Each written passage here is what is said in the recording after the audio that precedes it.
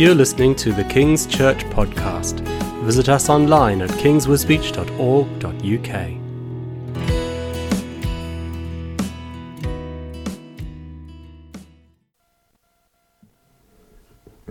In your Bibles, we'd like to turn to Genesis chapter 37. Genesis chapter 37.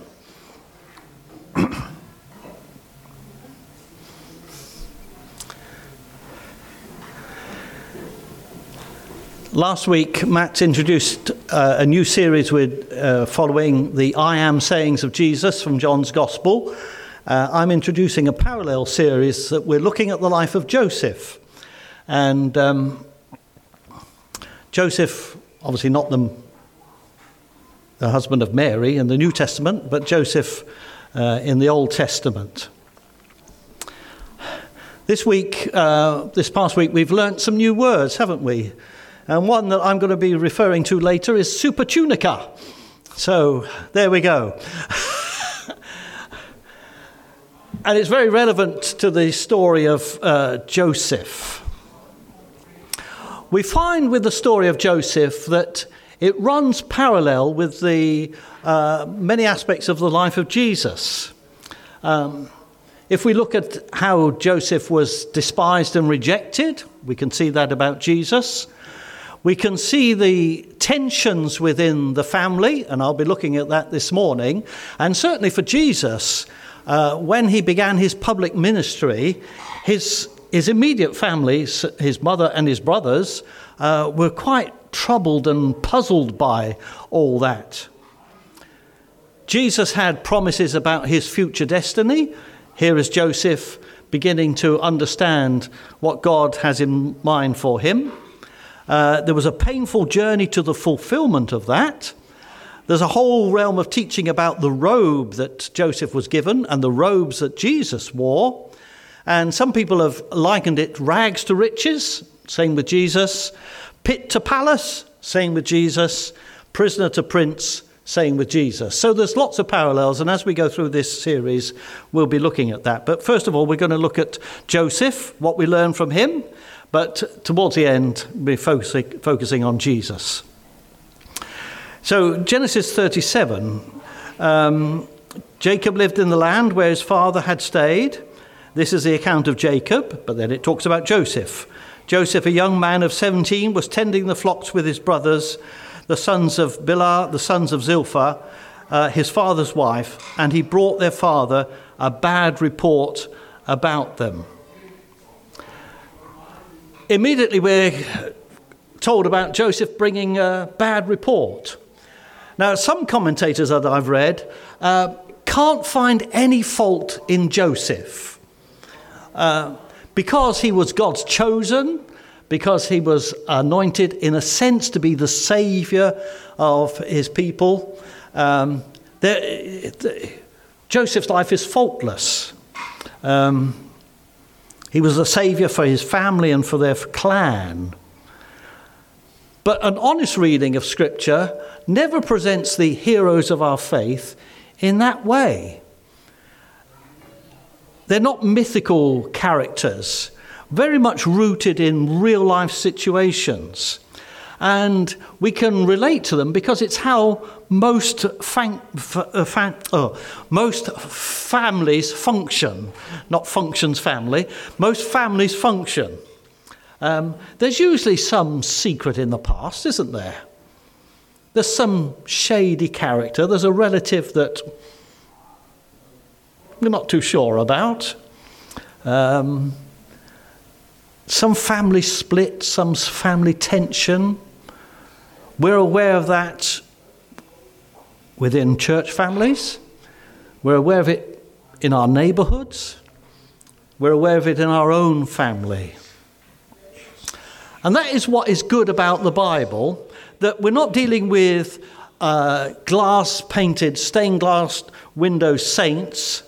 We're dealing with real-life people that we can relate to, fallen, imperfect, but loved by God and chosen, and also invited into a relationship with him where God's purpose in and through them can be fulfilled.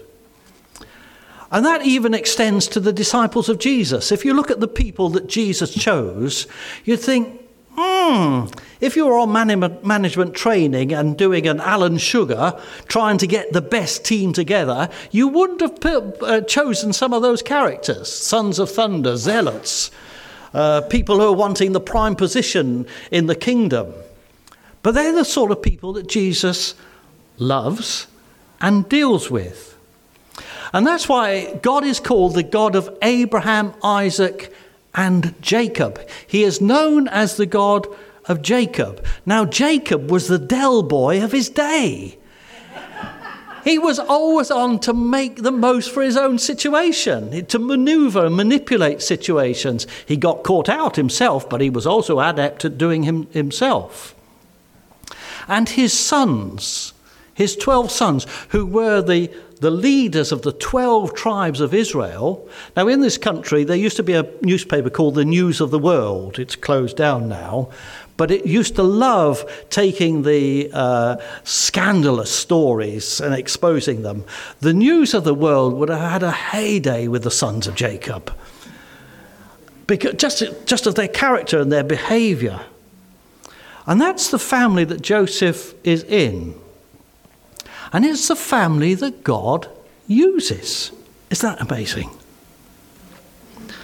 Now, Jacob's family, we're not going to do the whole history of him.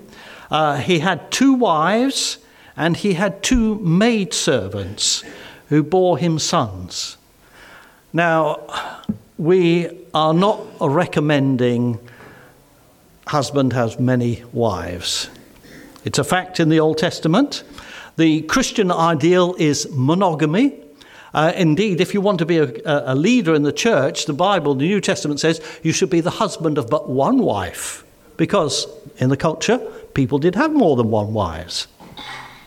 In this country, it is not legal to be married to 2 women at the same time, or even legal for a woman to be married to 2 husbands. Interestingly enough, if you come from another culture where that is permissible and you bring your wives to this country, it is recognised. That's a very interesting fact, isn't it? But part of the problems arose because of Jacob and his wives and his maidservants. So from those relationships, Jacob had 13 children, 1 daughter, 12 sons. And verse 3 of the account says, Israel, another name for Jacob, Jacob loved Joseph more than any of his other sons, because he had been born to him in his old age, and he made a richly ornamented robe for him. We're not told why Jacob loved Joseph more than his other sons. The mother of Joseph was Rachel, and Rachel was his first love. So when he met her, he fell in love with her, and she was beautiful. If you know the story, he was, I was going to say deceived, he was tricked. He had to marry Rachel's sister first, Leah, and then for many years Rachel wasn't bearing him any children at all. But then eventually she did. Joseph was born in his old age. He was 91 when Joseph was born. Maybe that's why he loved him more. Now, another son was born after Joseph. That was Benjamin. He was born to Rachel as well. But Rachel died in childbirth. So perhaps when he looked at Benjamin, he remembered the loss of his wife, Rachel. But for some reason, he loves Joseph more than any others. And then we have this coat of many colours. Those of us who know it, Joseph and his amazing Technicolour dream coat. It was a musical in this country. I'm not sure if it's still running, but it ran for many years. It began in 1986. Tim Rice and Andrew Lloyd Webber, who wrote the anthem for the coronation, put together some amazing music for it. But that picture has given us a problem. This amazing dream coat, it implies that when he put on the coat, he had a dream. And then in that musical, the last song implies that the whole story was a dream. It wasn't true, it wasn't real. And that picture has coloured our understanding, because we even talk about a multicoloured coat, his coat of many colours. That's the wrong thinking.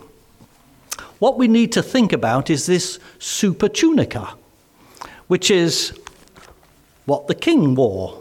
After he was anointed in that linen shirt, he put on this super tunica, this ornamental robe. And the important thing isn't its colour, it's its shape. That it actually was a long robe down to the wrists, down to the ankles. You're not going to go and clear out the sheep pen in that. This is a robe for somebody who you're not expecting them to do manual work. You're not expecting them to get down and grubby. This is a coat of leisure. This is a coat of prestige. And so, contrary to his treatment of his other sons, Jacob gives that coat to Joseph. And this is where the story spirals down. Already Joseph has brought them a bad report. What? Has he witnessed something? Has he heard something from other people? But he certainly goes and, for whatever reason, tells his father how his brothers are behaving. It indicates that Joseph is a bit out of touch with his family, really, because that has upset the brothers. But when he wants he wants connection with his family later, verse 12 says his brothers had gone to graze the flocks, and so Jacob sends Joseph again to his brothers, not realizing there's quite a bit of animosity here. And the brothers have noticed that Joseph is favored by Jacob. Verse 4, when his brothers saw that their father loved him more than any of them, they hated him and could not speak a kind word to him. Now, obviously, for Jacob, it's good intentions, but it's a bad outcome. Now, the problem isn't Joseph's here. It's triggered something in these brothers. You know, if people get upset with you or really angry with you, well, maybe our behaviour has something to do with it, but it's provoked something within them. It's triggered a button. It's pushed a button in them. And it's of such a degree that they hated him and could not speak a word to them.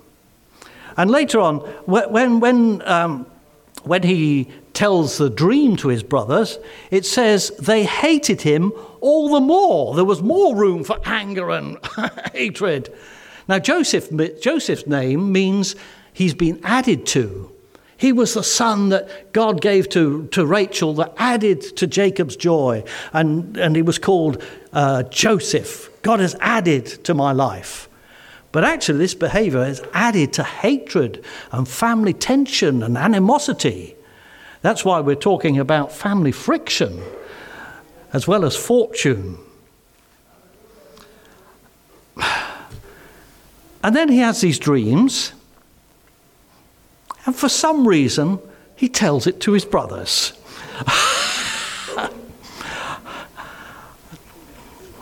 Nothing wrong with the dream.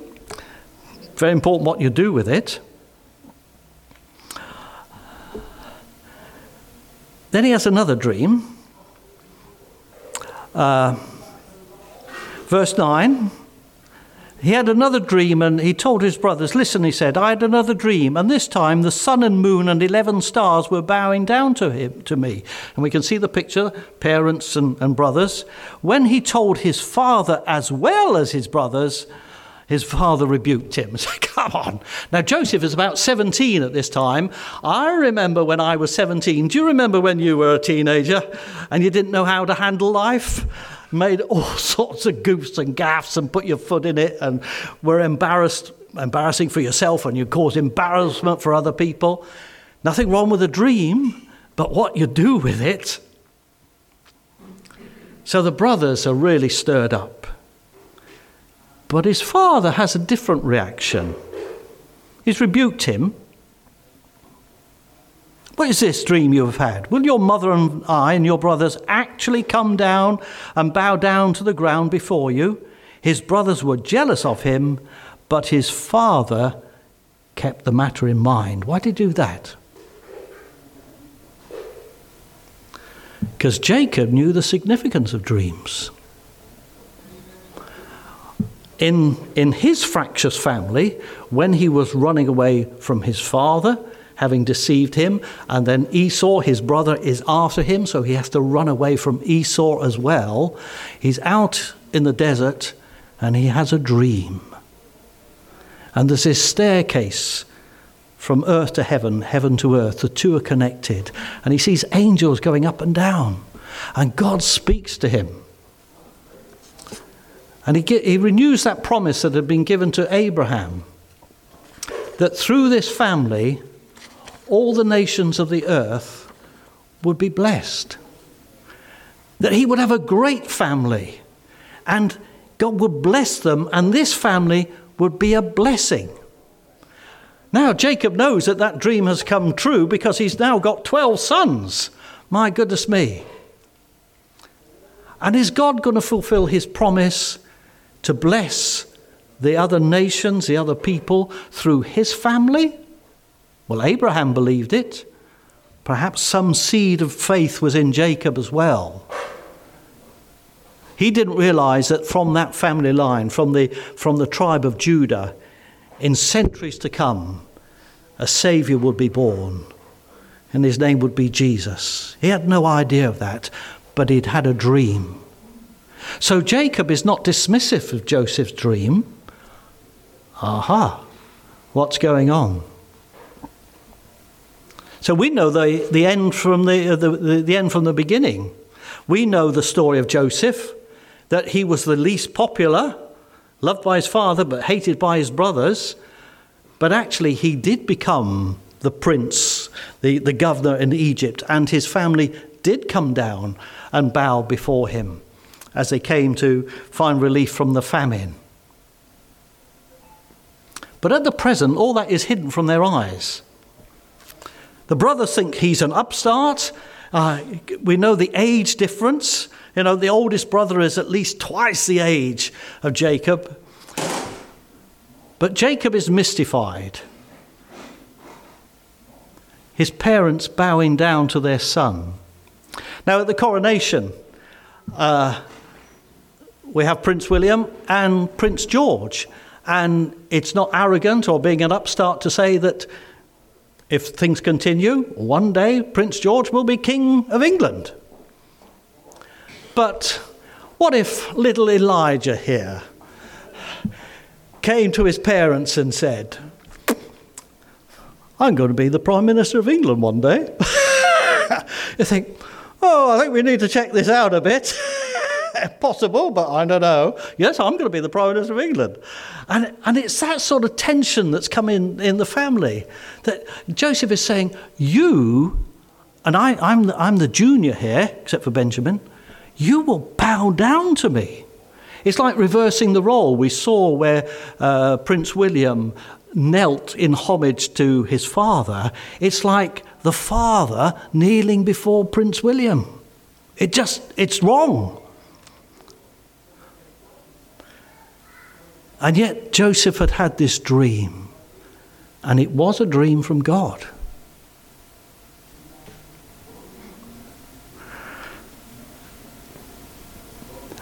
When I first came into the experience of the fullness of the Holy Spirit, and there were meetings where gifts of the Holy Spirit were given, we were in Nottingham, and some very dear friends invited us to a prayer meeting. I think it was just me. I went to a prayer meeting, and things are happening, speaking in tongues and prophesying, and it's all very new and green, and I'm not sure what's going on, but it was quite exciting. And I remember this dear friend, Bernard Holmes, came over and laid his hands on me and prophesied over me. And I can't remember a word he said. But I know at the time I was so excited and captured by it, but I was so naive. I thought, oh, you need to remember this. You need to hold on to it. God is saying something here.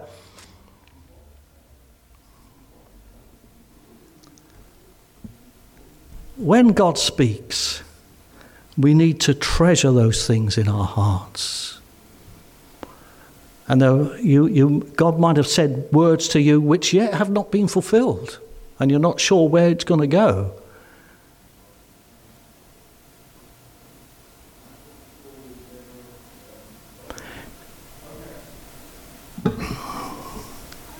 Modesty was forbidding me, but I overcame my modesty.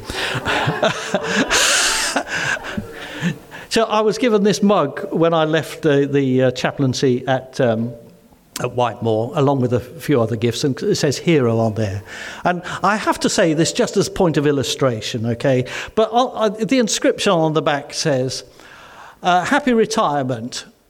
Your kindness, love and faith will always be remembered. Thank you for blessing so many people, for your hard work, for always making us laugh and putting a smile on our faces. Every blessing from the chaplaincy team. Now, I didn't really want to read that out, but I have done.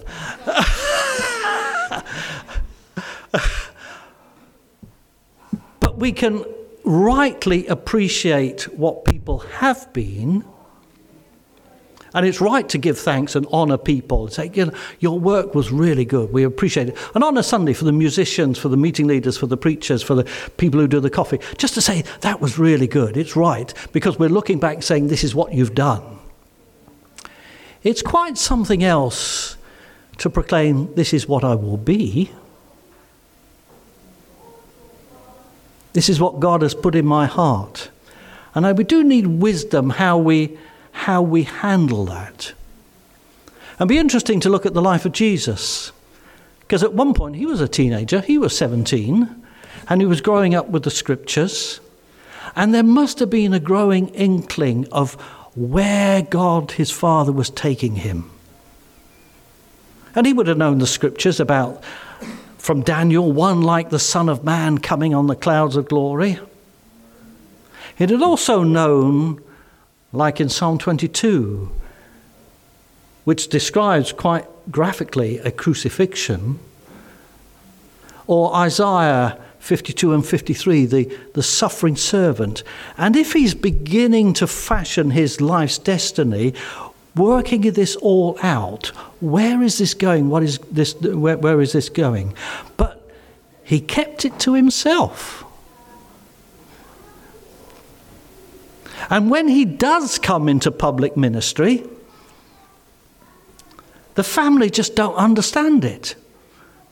They think, at one point, they think he's out of his mind and that he needs rescuing him. Certainly his brothers had trouble, and one brother, James, just didn't believe it. Until, and we read in Matthew 16, as it's coming towards the time of the crucifixion, he takes his disciples together and says, so who do you say I am? Because I know who I am, but who do you say? And then it's Peter, you are the Christ, the Son of the living God. I didn't tell you. You've had a revelation from heaven. And in the Gospels, there is what is called the Messianic secret. And Jesus doing miracles and amazing things. And he keeps saying to people, don't tell anybody. Because they don't understand the nature of the Messiah, that from that point on, Matthew 16, once they understood who he was, from that point on, he said, now the Son of Man must go be crucified and on the third day rise again. See, Joseph favoured Joseph, but God favoured Joseph too in his dreams. And we have the picture, this is the parallel with Jesus, that he is favoured by his Father. This is my beloved Son in whom I'm well pleased. And he has plans and purposes for him. Joseph, to fulfill his dream, has to go through the pit and the prison to the palace, and then back in prison, and then he's a prime minister. And the path to glory for Jesus was the cross. And Jesus just working that out in his life. How about for us? Now, Jesus is the only one who started in the right place. None of us, in God's dealing with us, none of us have started in the right place. Or even if we've now begun to walk in the right place, most of us have taken a side turn, and all we like sheep have gone astray. Everyone has turned to his own ways. We haven't got it right. And yet, just as God's purpose for Joseph was fulfilled through a frail and broken, hence we did that exercise, broken people, broken families, from the mess that we've come. We sang right at the beginning, bring all your failures, and there's not one of us who's got a life that it isn't marked by failures.